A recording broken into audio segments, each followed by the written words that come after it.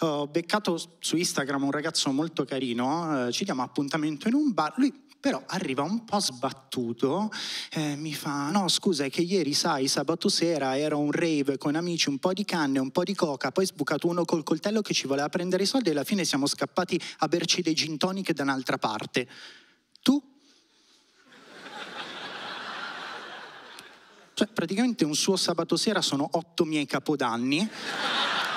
Io ho scelto la carta della sincerità, gli faccio: io ieri ho guardato Pretty Woman. E lui: ah, l'hanno ridato in TV. No, ho scelto io.